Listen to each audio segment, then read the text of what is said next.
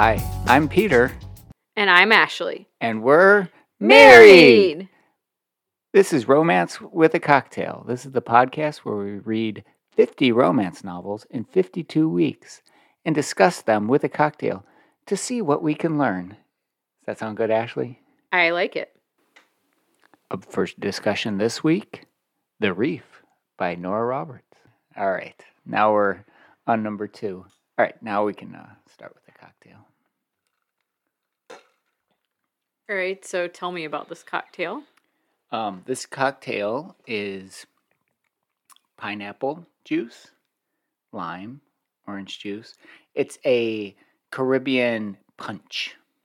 Okay, it's pretty good. It's not as sweet as I expected. No, it's got a little ginger beer in it. And so why don't you tell me what inspired this cocktail? Well, of course, The Reef. I mean, it's about the Caribbean and pirates and treasure hunters. Yes, that's right. We're reading and talking about The Reef today. Like scallywags. What are scallywags?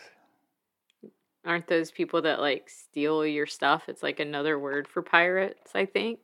There were definitely scallywags in this, if that's what the definition is. There were. Yeah. Yeah, The Reef by Nora Roberts. You're number one seed of all the romance novelists, right? Yes, I have read everything she's written as Nora. She does write under another name, J.D. Robb, but I haven't read those. And The Reef is actually the very first, what I would call, adult romance novel I ever read. Very nice. So what makes Nora Roberts better than all the other romance novelists out there? Although she hasn't written your favorite romance novel, but she's just the best, right? Well, it's not even that she's written the best novels. It's that she's so consistent. You can always count on her to tell a good story with, as I said in our last episode, likable characters that you want to see do well. And she just always does it. So I know I can count on her for a good story. Do you read romance novels where the characters are unlikable? Well, sometimes they might be less likable or like not as good. I mean, it's not that her characters don't have flaws, but you know, they're always good. I'm just wondering if one of the components of a romance novel is that the characters are pretty much likable. Like John Updike could never be a romance novelist because his characters are all terrible. Exactly. People. And a lot of modern novelists would never be really romance novelists because their characters aren't that likable. They just do a lot of bad things. And maybe you're supposed to support them, but for me, when I read a romance novel, I want characters that I can root for. Yeah. Okay. So overall impressions, this was your 5th time reading it? Is that what I understand? At least. I don't even know. I mean, the first time I read it was probably 23 years ago. So you read it this time with the understanding that we were going to discuss it afterwards. Did you read it more carefully this time? What did you think? I think I tried to pay attention to the details because I know that's how you read, whereas I might pick up a Nora and the first time I read it, I just kind of read through it to see what happens. I don't necessarily pay attention to all the descriptions and the details. But I know that's how you read novels, so I tried to do that more. I don't know that I do that. Sometimes I do. Oh, okay. It feels like that's what you do. I tend to read really quickly. Yeah. So what struck you? Anything? Well, I mean, This time around, not every time. I guess I could say that I wasn't even sure I wanted to read it this time because I felt like I had read it not that long ago. I think maybe a couple of years ago. Did you get pulled right back in? But I did. It's amazing. Like, I felt like it had to be the first novel because it's the first one I remember reading as an adult. But I tell you, one night, I just, like, you were on your travel for work, and so I was up, and it was about 11 at night, and I was like, I'm going to read. And I think I read 2/3 of the novel in that one night. I couldn't stop because it was so good. Like, her stories are just so good. And I just love the characters. So this doesn't really subvert any of the, like, okay, but before we get into that, I feel like, I mean, we know that I like this. This is your first, what I would call real romance novel ever. I read Wuthering Heights. So, and that's debatable. Perhaps we'll read that the end. That's not debatable. I did read it. It's debatable as to whether it's a romance novel. So maybe at the very end of all this, we're going to read Wuthering Heights together and decide what we think. Okay. But it's your first Nora. Yes, it's my first Nora. So what did you think? Well, she's a good writer. I mean, I had a list of my favorite, of course you did, little lines. Ray and Buck, when they're diving together, they're laughing, and she goes, "They're laughing like boys fresh from some misdemeanor." I like that one. I mentioned that to you. You did, and I mean, but you have to admit, it's also their relationship. It is like they're just like so fun together. Yeah. Then she said, another line was, "She was young enough and in love enough to be flattered." I forget what it was about, but it was, I remember that line, yeah. I don't remember what. Now, I don't either. What it was about, but it made sense, and I thought that was funny. I think it was Tate that sees Van Dyke, the big bad guy. He was terrible, right? Yeah, of course. And she goes, "I could see him as a Roman emperor, nibbling on sugared grapes while lions tore the Christians to shreds. He'd enjoy the show." You liked that? It's an image right there, right? Yeah. And then Thunder grumbled, "A nasty old woman's chuckling." That's pretty good. Yeah. One.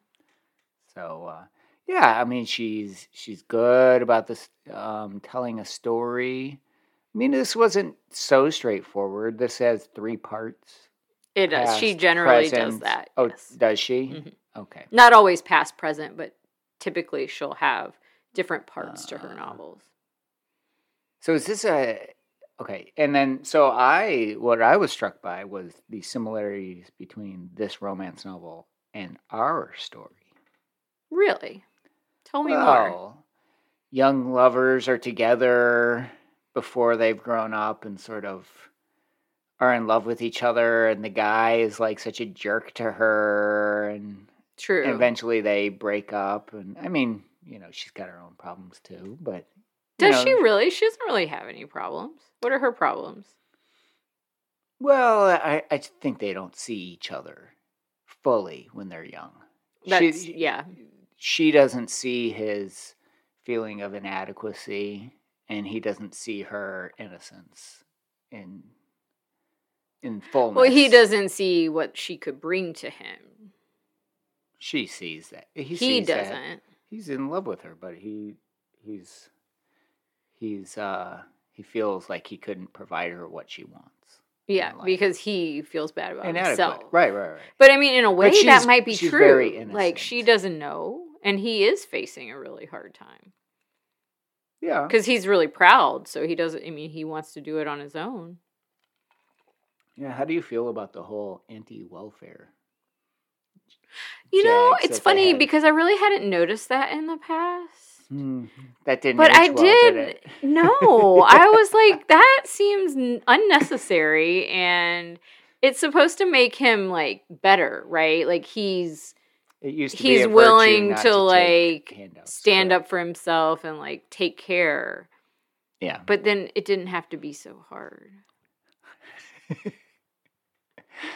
There's also, I've got some good lines in here that I'm not sure they aged real well. She is a very traditional sounding. Well, this is an older novel. Novelist. If we were professionals, we would have looked up when this came out, but we didn't, did we? Yeah, there was a line, actually, speaking of, let me see if I can find it. There was a line, did you notice the line about Trump? Yes, that was crazy. But it was not very flattering. But this was the 90s. This was written in the 90s. So. But you know how Trump comes up? Like, remember he's in Home Alone?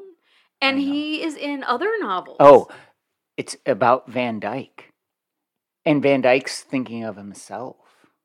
And so I guess back in the 90s, he was in Home Alone, and everyone knew. And he had that board game, and he had all that stuff. And, like, he was known as the flashy rich guy. Right. And so Nora describes, first of all, she describes him as an Aquarian. Is zodiac like a thing that she does? I mean, not always, but I mean, maybe she's trying to say that Van Dyke is into that because, you know, I'm an Aquarius. Oh, you might be a villain deep down. Well, no, it's just that he needs to be near water. And I do love being near water. I actually do. And I don't think that's about my zodiac. I think it's about growing up in Mobile near water. But, I mean, I do love being near water. And so that wasn't really a bad thing about Van Dyke. He just needs to be near water. You're into astrology, aren't you? Secretly. No. I mean, everyone knows their sign. I'm a Cancer, and I have no idea what that means. Yeah, I actually know nothing about a Cancer either. It's a crab, right?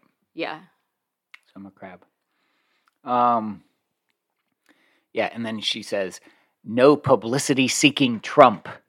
Right? But it's like so true. And it's still such a weird. It's still a line you could say. Mm-hmm. But now she probably wouldn't even want to give him that attention. In that same description, Van Dyke is thinking about Tate, who he's been like stalking for years. Which, okay, so that's my biggest negative. Really? Why? Is that like the villain is not three-dimensional. The villain is just like a crazy, deranged. But I mean, we do get enough to know sociopath who is borderline, like, pathologically committable to insane asylum, and then actually does get like totally we insane. Do see that he must have grown up in an environment that was similar. Like his mother clearly had mental illness. Did not three-dimensional. Okay, it was the 90s, so you know, I mean, and he's the villain. We're not supposed to like him. He's the foil. He's the enemy. So, do most romance novels have villains? Nora typically writes more suspenseful. Mm-hmm. So I'm interested, you know, later on we should read a newer one to see if the villain is a little bit different. But she typically does have a villain who is like a bad guy, especially in these standalone novels. She also writes trilogies, and those are different. But in the standalone novels, she does typically have a villain who's kind of part of the storyline. And somehow that villain helps bring these characters together. Mm-hmm. Okay. Yeah. Well, I don't know. I just felt like he was too dramatic. I didn't have that same feeling. I mean, he was just the bad guy, and like he's evil, and they have to team up to fight him. I'm trying to think. I'm right. None come to mind readily of like a real bad guy in a novel that was so well featured. All the bad situations of the novels that I've read have been more situations than like really truly evil characters. But there are lots of movies with evil characters. Yeah, but this isn't. This is a book. You know, this is right. a movie. This is, you know, supposed to be fun to read. Yeah, it is. It was fun. I'm glad you thought it was fun. Mm-hmm. I could tell when you had read almost the whole thing in about 3 days. I also had 3 flights this week, so that helped. But you still read it. You could have gotten distracted by something else. No, I'm committed. I'm going to do this. I don't know if you're going to be able to keep up with me. Oh, I definitely will. Mm-hmm. Mm-hmm. What did you think of the depiction of Southerners? As like welcoming and hospitable and graceful under pressure. I don't know. You tell me. That's how I saw the Southerners. Do you think she's got a good understanding of what Southerners are? Is Nora a Southerner? She's not. She's a Marylander. Right. Well, it's south of the Mason-Dixon, so maybe. But that's not really south. That's not really Southern. I mean, I think she has a romance, like a romantic idea of Southern hospitality. Obviously. Are you kidding me? You think she uses that? Her depiction of the house was just ridiculous. Like, What? When they went back to their house. Yeah, didn't that sound amazing? Oh my gosh. Well, of course it sounded amazing. But there are places like that. I think that's what she does. I think that's what the Hallmark and the Lifetime movies, like the movies, the bad movies that you watch, Okay, well, we'll debate bad, but... and Nora is not a Hallmark. They like, the romance somehow is about, like, having this, like, really, like, charming setting. That's where romance happens. Well, but setting does matter. I mean, it's more romantic to be at the beach looking out at the sunset than, I don't know, driving down the road. Yeah. Yeah, I mean, they're obviously, like, they're in a resort area and they're scuba diving and they're enjoying scuba diving. So that's, like, really cool. And then her home is in the south. Nora does that. Nora always, there's like an interesting setting. Mm-hmm. Like there's a place you'd want to go, which I've never thought about before, but that's true. Her books almost always have a place you want to be in them. And now I'm generalizing because I'm sure we're going to find exceptions because she has evolved since this book. So let's not talk about Nora, but romance novels in general. Are the settings charming? Have you read a romance novel where the setting is like, whoa, they're in a terrible place? I don't know. I mean, terrible. Your favorite is one that war-torn Europe, right? Right, that's what I was going to say. I don't know if charming is necessary, but there's something interesting.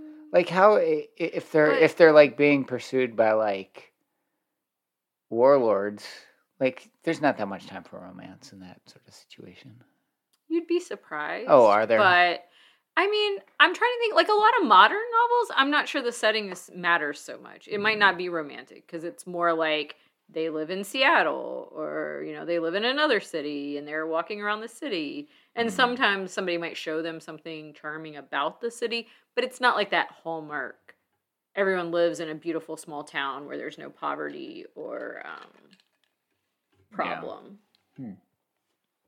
And I mean, Nora's not doing that. I mean, Matt and Buck were poor. And Matt had to work at a job he really hated to pay for Buck. And then Buck was really struggling. So she's not like not having struggles in her novel. That's true. And that would be true of most had of some hers. Alcoholism issues going on. Right. I mean, he lost his leg, so. Yeah. So it's excused in that case. So did you like her depiction of like the professor on the boat on the ship who was like her mentor, her professor? He said her voice was like honey poured over brown sugar. He used that a couple of times. She used that sort of like description. You like that of the Southern? I mean, that whole romance of the Southern drawl is unnecessary for me. It doesn't do anything for me. It does something for me. I wish. Oh, does it? Speaking of Southern does that drawl. make you feel more romantic? Yeah, it does. Oh, well, I've lost mine now. I know you need to get it back. I have to try to get it back. Uh-huh. She actually at one point brought kudzu into. Well, kudzu is. I'm pretty sure you've written about kudzu before. Oh well, I mean, it's such an overused trope. That should be a dead trope. Oh, okay. Hanks. Yeah, do we need to like have a dead words party for kudzu? Yeah, we do. Well,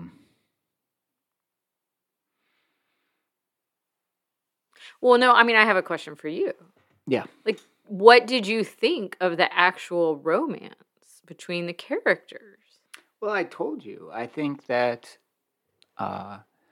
it's very similar to ours. They were together when they were young, but then they had to go their separate ways, and then he had to win her back, and she was not going to let him. But then that is not the same. But then his charm and savoir-faire really, I mean, at one point she said, was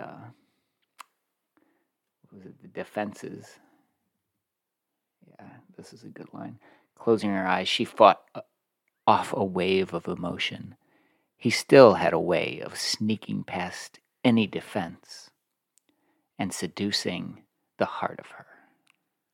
Right, because he can somehow connect with her in a way that she doesn't connect with anyone else. It's like when I told your mother that I was gonna propose to you, and she said,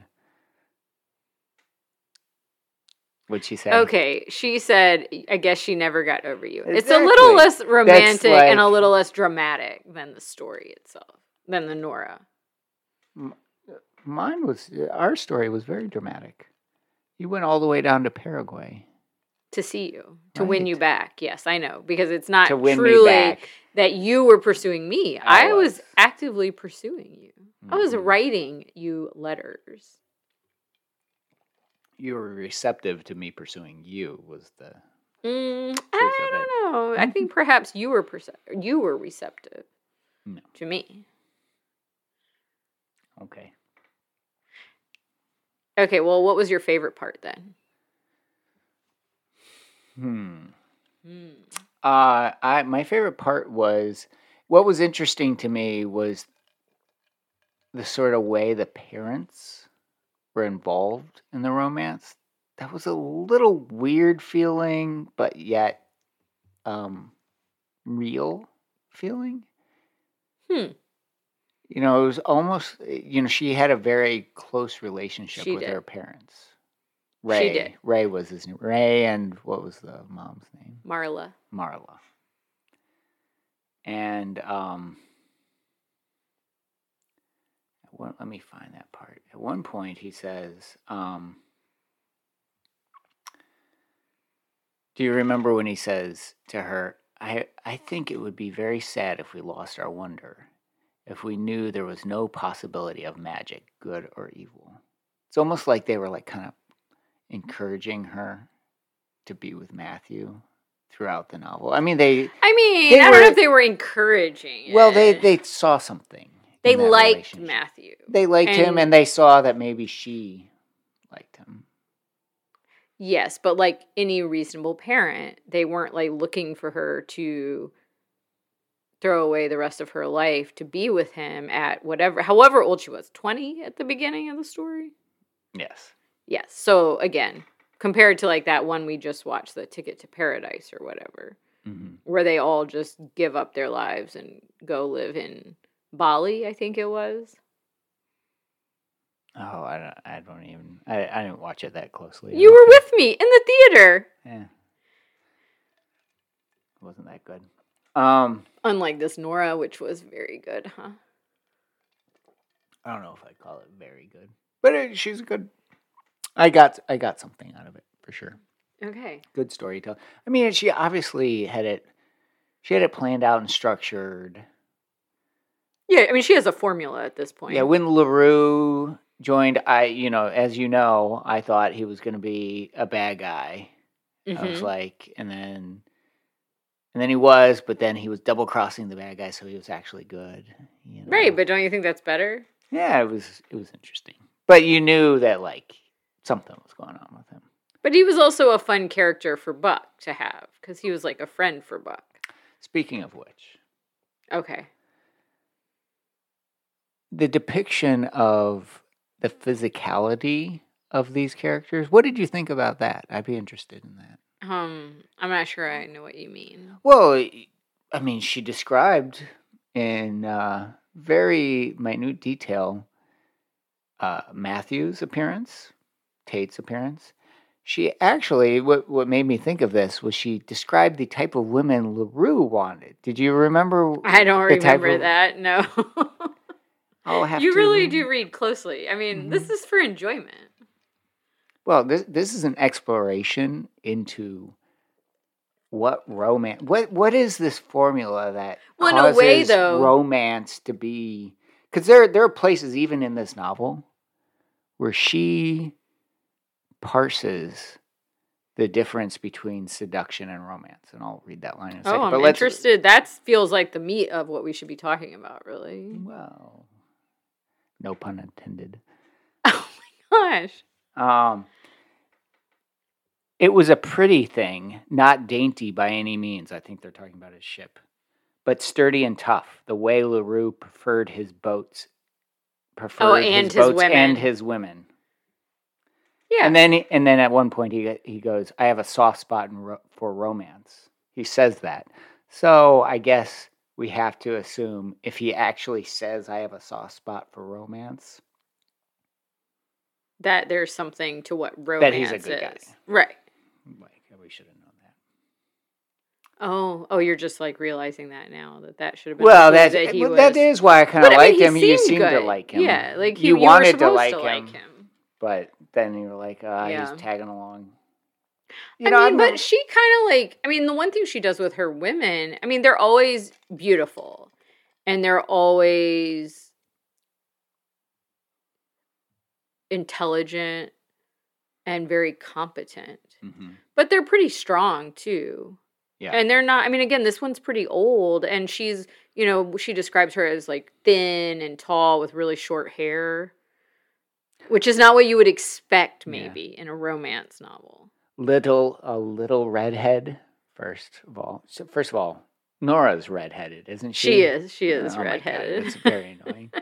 I don't know why that's annoying. And then she's like she says something like, it was a good excuse for a bikini, like her body filled it out nicely. She says that a few times. Again, this is kind of old. And then at one point, they're talking, and she goes, "I also have a delicate bone structure like my mother." That was too much. There was a lot that was like a little on the nose. It was like, you don't have to be that explicit. But you're trying to see an image of these characters. But nobody says that. You would never say, well, I wouldn't, never. I've got a delicate bone structure like my mother. I would never, but right, that's just not. But, we say lots of things in writing that we would never say in real life. Mm-hmm. In the past, she says she was sure it was the most romantic day of her life. She said that at one point. Whenever there's the word romance, it like shoots at me because I'm like trying to figure out this thing that we call romance. And so, do you remember when she said that? Is that the day they went to the beach, like in the before, like when she was young and innocent? Yeah, of course. Because that was amazing. Did it seem romantic to you? Yes. What's not romantic about just going on to an island with this guy that you We used to go down to Dauphin Island together. Dauphin Island is not the most romantic place. Why not? Because there's nothing to do there. We went there on romantic dates. We did go there. And there's always something romantic about the beach, for sure. But, they're like going in these little places and shops, and they're just spending the day together, and they don't have anything like pressing them. There are no worries. There's just like time to be together, and they're like discovering each other. So yes, that was super romantic. Mm-hmm. It's not the most romantic in the novel, but do you know what I think was the most romantic thing in the novel? What? No, I want you to try to guess.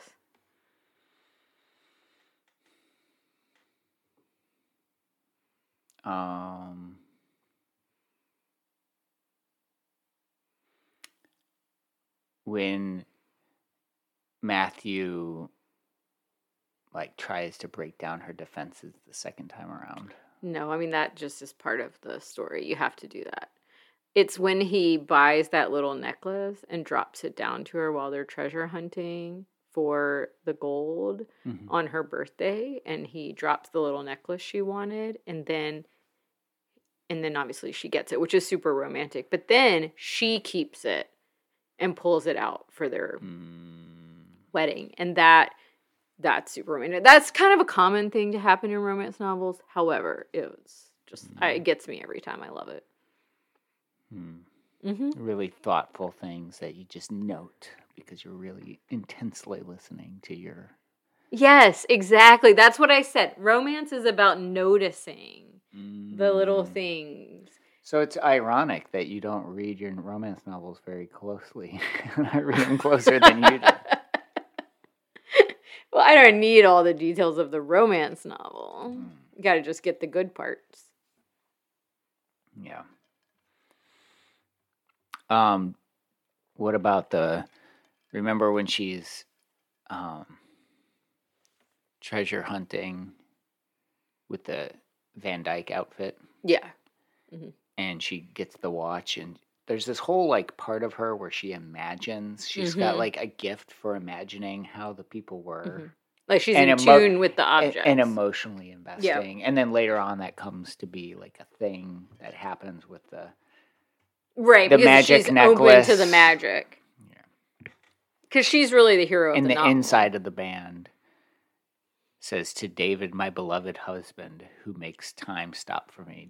You're like, oh, that's... Oh, I mean, I actually did get a few little tears well up. I mean, I didn't cry, but I just started imagining it, and it's like so sad, but yet so beautiful, and there's like, it's just so tragic. Yeah. Did you like so this is... But you didn't get any tears welling up imagining that? Oh, that's like mine. I won't even take a ferry with the kids in a third world country because I'm worried. I hear about these. It happens. It sounds so scary. Like 3 kids. I'm not sure I could keep them all above water. Or in this case, you would have to put them on the lifeboat, and you'd just have to go down with the ship. Well, I mean that'd be easier than the alternative. Yes, trying to keep them all afloat. So the description of their bodies. So his body was trim, muscled, and looked hard as granite, with its covering of ripped jeans and faded t-shirt. Yeah, because he's like a hard worker, like he's like very in shape, but not from like working out. He's like in shape because he works.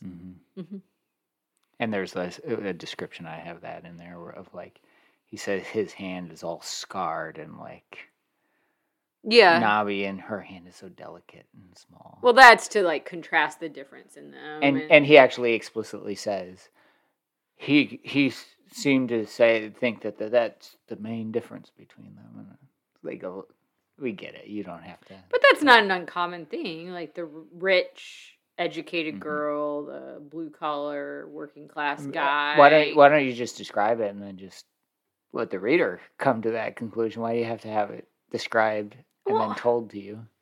I mean, sometimes people just want to have it there for themselves. Yeah. He says to her, wooing her. He fell in love with her when she knocked him out of the hammock. Well, he was already in love with her, but he realized that he would never get over her in that moment. That's kind of a trope of romance. It's kind of like us.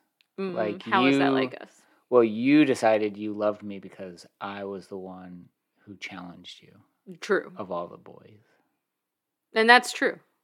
Right. I mean, there is something about that, right? Like, is that a common thing in romance novels? They have to challenge each other in order to... Well, it depends on the main character, but when the woman is, competent, good at what she does, she typically will want a guy who challenges her. Just like in the reverse, often there are men who are never challenged.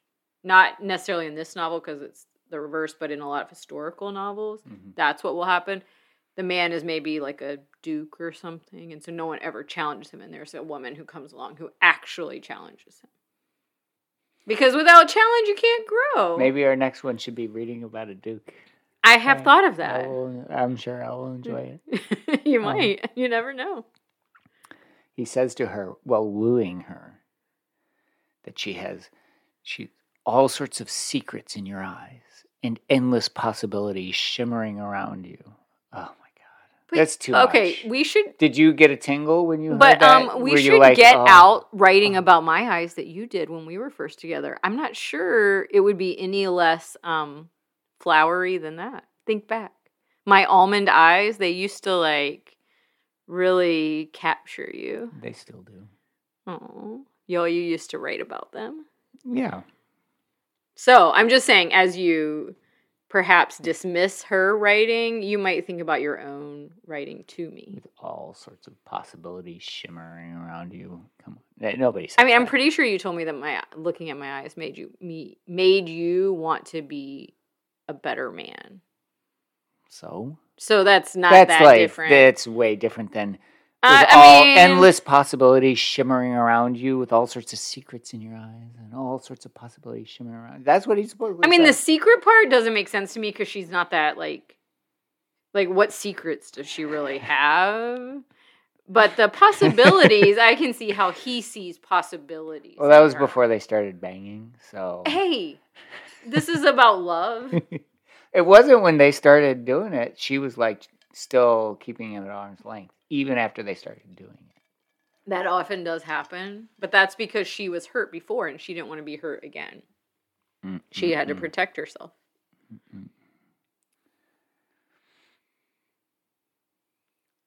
She'd changed unfairly, he thought, gorgeously, mouth-wateringly, while she'd been fresh, lovely, and sweet at 20. The woman she'd become was heart-stopping.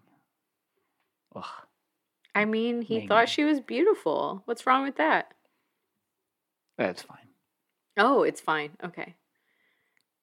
It's too much. Some of this is too much.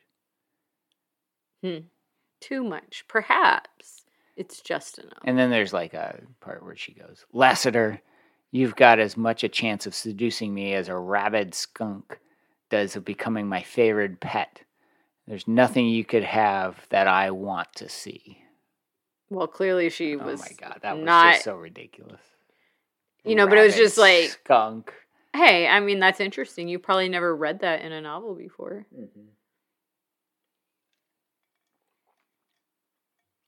Or maybe I'll use that sometime. And then she comes around. Nothing and no one had embraced her heart so completely before him, just as nothing and no one had ever broken it so totally and so callously. Well, that's true. I mean, he did. He shattered her heart.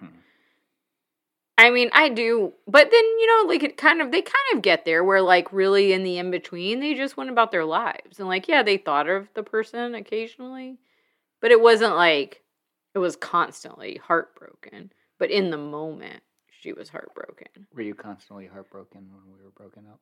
No. You weren't? No. So it's like the same.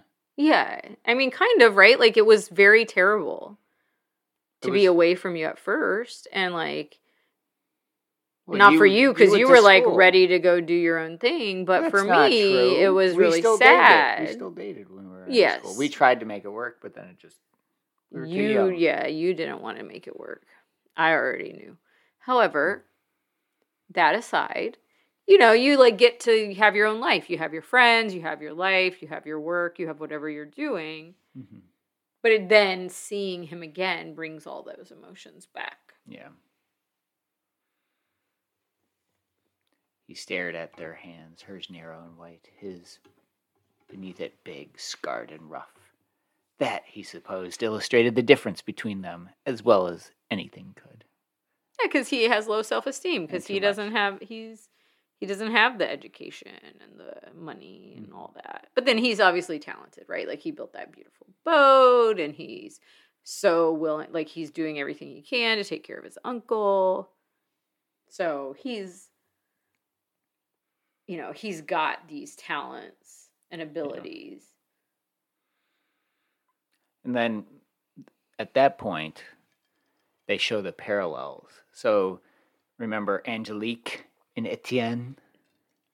Of course, yes. And so Angelique has red hair, so you're supposed to see those. Right, like parallels. Are they somehow connected across the cosmos? Yeah. Yeah. You have Is that normal for romance novels? Yeah. Well, for Nora. Okay. Not all novels have supernatural. Is her J.D. Robb supernatural? It is, but I haven't read it. It's like a futuristic cop setting. I don't know. I haven't read it. But she often has some, like I said, she has something supernatural in hers. But there are plenty of writers who don't. But he loved her, and that left him a victim bleeding on his own battlefield. What do you think of that? That was a good line. Oh, you like that? Yeah. You feel like that can be true? Well, it's a good metaphor, and yeah, you know, it was apropos of nothing, so it was good. Okay. So here's the first line about seduction versus romance. If she was strong enough to resist seduction, she was certainly strong enough to resist romance. When they're going out on their first date in the present section. But But why could you, I mean, to me it would be easier. So there's already a distinction, and like the reader's just supposed to know the difference between seduction and romance. But it's so interesting because I would think it would be much easier to resist seduction than romance. But she's saying that it's the opposite. Like if she can resist seduction, she can explain to me what that means. Romance. Well, seduction is like, I want to get busy with you. And I'm going to do the things to get busy with you. So that's like your desire. You're not fully in control of your desire because that just like overtakes this romance you. novel had seduction and it was part of the romance. Well, I don't think it has to be separate, but it is. It could be separate. It's a subset within romance, right? And you could, but it could be separate. You could seduce without romance because seduction is about desire. You can seduce without romance. I think so but then it wouldn't be romantic. Like we know, even when they're who's seducing whom, I'm not sure because he clearly loves her, so it's not really like he's seducing her. Because even though she may not be actively seducing him, just by being there with him and, like, interacting with him, like, he's being drawn in. So it's kind of a weird distinction. Mm-hmm. But even when they're doing that, you know that actually they love each other. So there's always feelings involved. So more feelings than just, like, desire. Okay. So seduction's about desire. That's what I think. Romance is about love. Well, I mean, it feels like you can't really separate them that. But like I said, to me, romance is about noticing and about those little moments where there's no real end goal, whereas seduction has a goal. I mean, it does. That'll be like the pull quote for this podcast.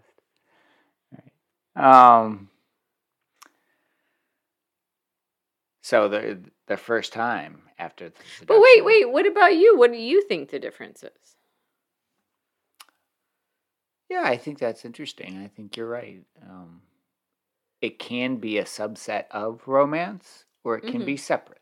Is the distinction you made, and I don't disagree with that. I think that's right.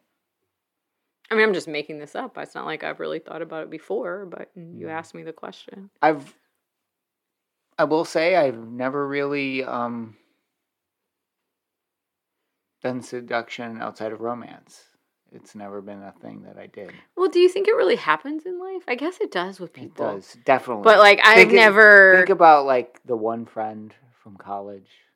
That you have? Who had lots of girlfriends. It had nothing to do with romance. Right. Yeah, that's true. He didn't like any of them. But he didn't really have to seduce them, either. I mean, he seduced them. By walking in the room? I mean. Right. I mean, he did. He did, sure. I mean, he had to pursue them. I mean, sometimes he didn't. But it's interesting because in romance novels, there is a lot of seduction. Mm-hmm. And often, you don't see it, but often the male character, again, this one's different because this is Nora, but if you read historical, there's like a lot of seduction that leaves like the character jaded and not believing in love or romance. So they do see it as like this active, constant thing that happens.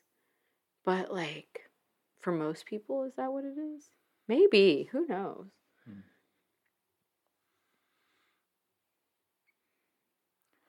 Their first time. When they're together.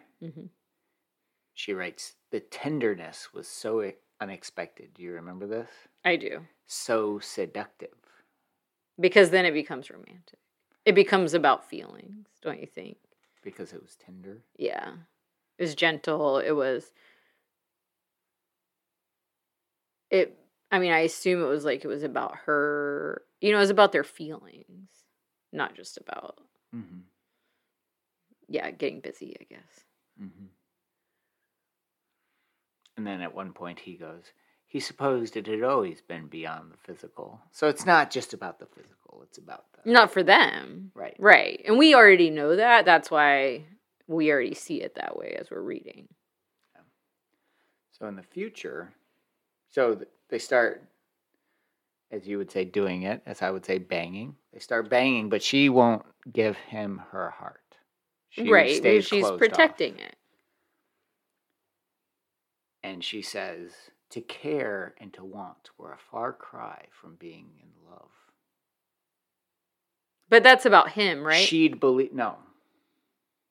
That's about her. Oh, she's lying to herself, She'd believed once, when she'd been young and soft-hearted and ready to dream. She'd believed in the possibility of magic and the myth and mystery. She'd believe in a great many things. But don't you think that's true? When you're young, you believe in everything. Well... And the possibility of anything. And then you get older and you don't.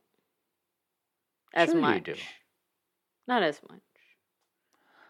Because life shows you that it's not always, like, everything isn't possible. Oh, that's so sad. But I think it's true. It's like the innocence question. It was naive belief, maybe, when she was young. But we want to believe in magic and mystery. It's more romantic. Mm-hmm. Well, we do. We do believe it. We go to church. That's true. But sometimes you don't see it as much in your everyday life.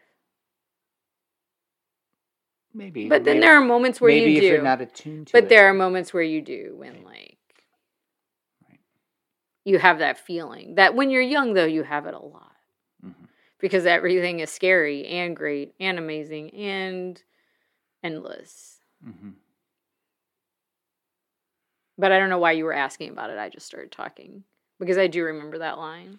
Well, to care and to want were a far cry from being in love. So that goes back to the question of desire and physicality versus but emotion. Also, don't you think it's like parsing things that can't be because she wants to parse it out and say, well, she can care about him and she can want him. But that doesn't mean she has to be in love with him. Because she doesn't want to be in love with him. So it's like the head and the heart. And she's logically saying these are different. When in reality, they're not. For her, at least. There's a point at which Matthew goes, you like macho, huh? Do you remember this? I think so, because I was like, Peter's going to notice this. And Tate says, in small, tasteful doses. I think that's great. Because, I agree. Like, you like it a little bit, right? But you don't want, like, macho can go wrong. Yeah. But, like, there's something, that can be good. So I think that's great. Because she's, like, a strong, independent woman. Mm-hmm. But who loves him? No matter how strong and self-reliant. Oh, see? A woman who has a man who loves her enough that he would literally give his life for hers is very lucky. That's Marla talking to Tate. Well, I would say that that's true because when you have a relationship that's that deep and important, it matters and you're lucky for it. Now, a man should also feel the same about having a woman who would... I didn't finish it. Oh, oops. You want to hear the rest of it? No, finish your thought, and then I'll read the rest of it. I would say that the man should also be happy that he has a woman that would give her life for his. Mm-hmm. But, okay, continue. Equality and common sense aside. Oh, I do remember that. I was like, no, Nora, don't say that. She couldn't help but smile over it. Damned if she didn't have a white knight after all. Oh, I know. I was like, Nora, no. Well, she's writing it for women. You're solidarity among women. She doesn't expect a man to read it like me to read it and try to like tease out these little components of romance. I doubt she would write that now. Mm-hmm. But it's still that idea you like I've said it before, like romance is having someone to share with and like be there for. But you don't have to use, like, the white knight saving, because she ends up saving him. Yeah. I mean, he saves her, too, so they kind of both save each other, but that's, like, great. Yeah.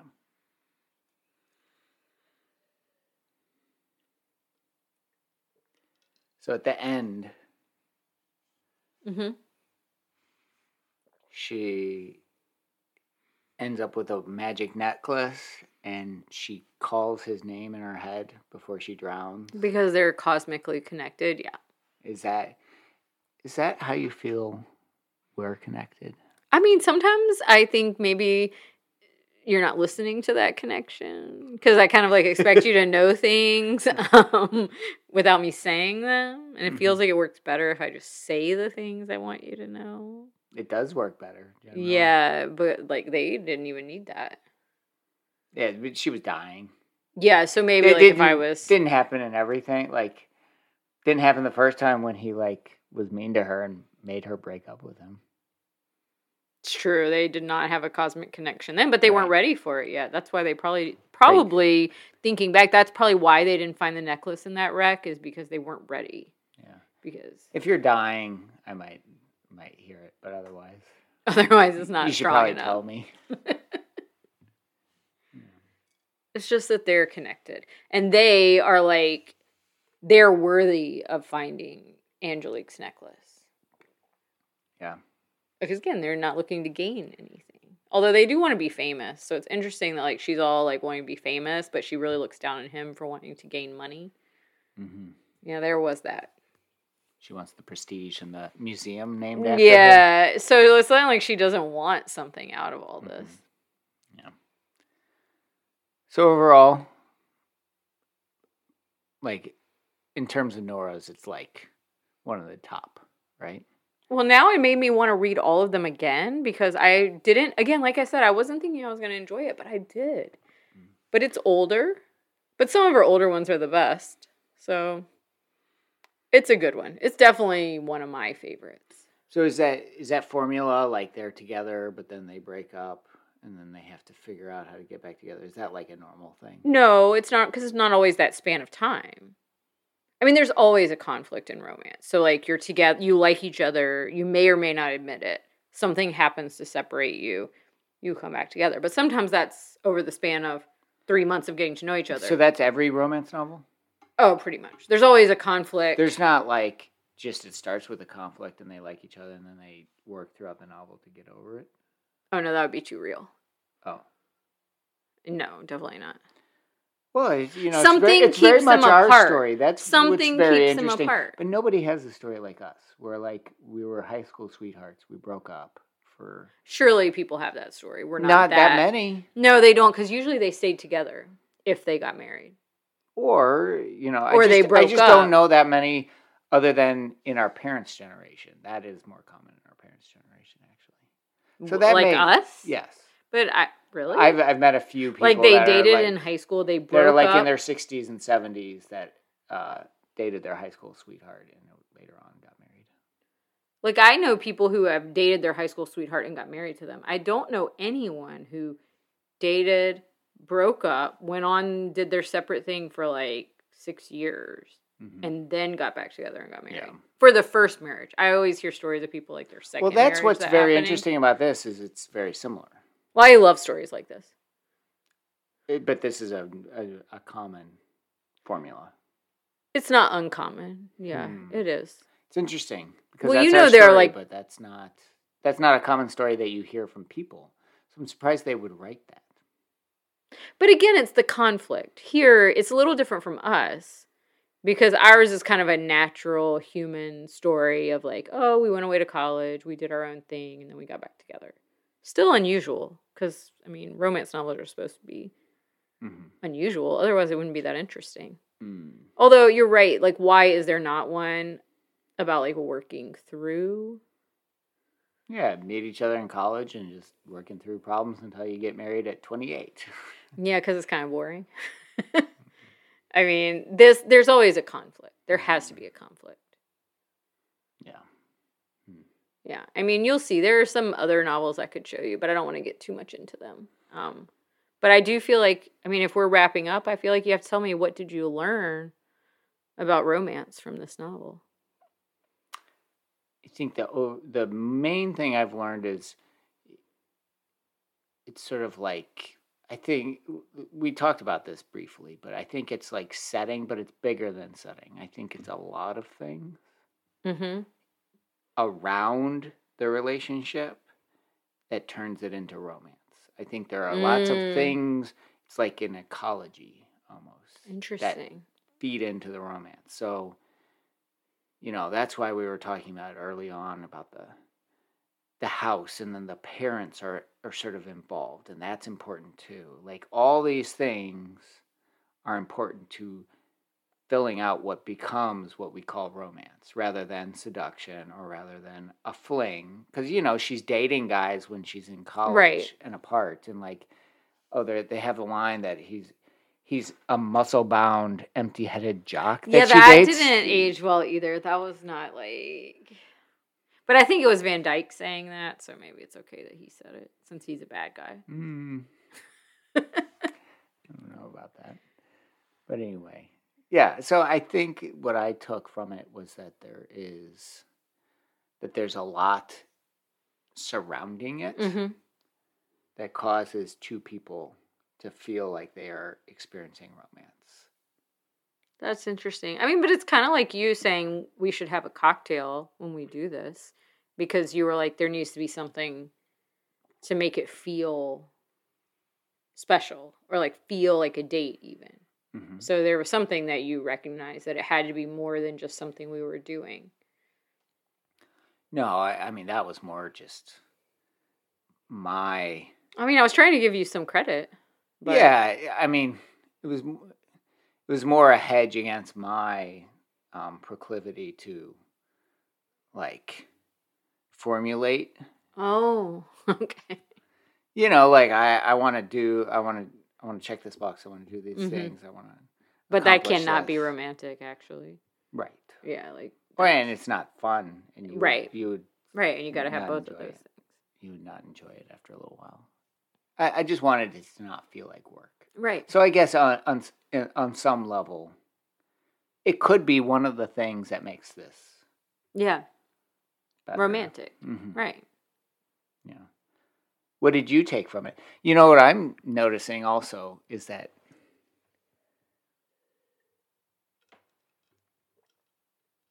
do men experience romance? So you don't think that... Well, tell me in this novel, did Matthew at any point get romanced?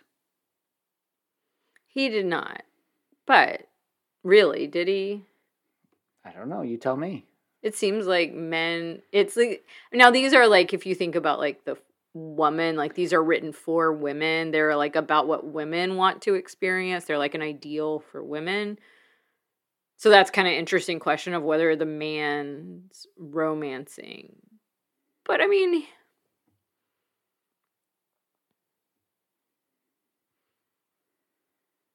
she romanced him just by being herself and being around him and making him believe in the possibilities. But we'll see. Let's see. Where is there active romancing of a man? I feel like usually that translates more to what we're calling seduction. And often that's how the woman shows that she's romancing the man. But we'll see if that holds true as we read more.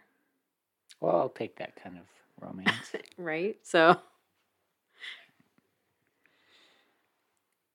Any last words? Any last thoughts before we close off? No, but I'm glad you enjoyed your first Nora. I hope we'll read more together. What are we going to read next week? I think we're going to go for The Wild Rose. All right. It'll be a different take. Yeah. All right.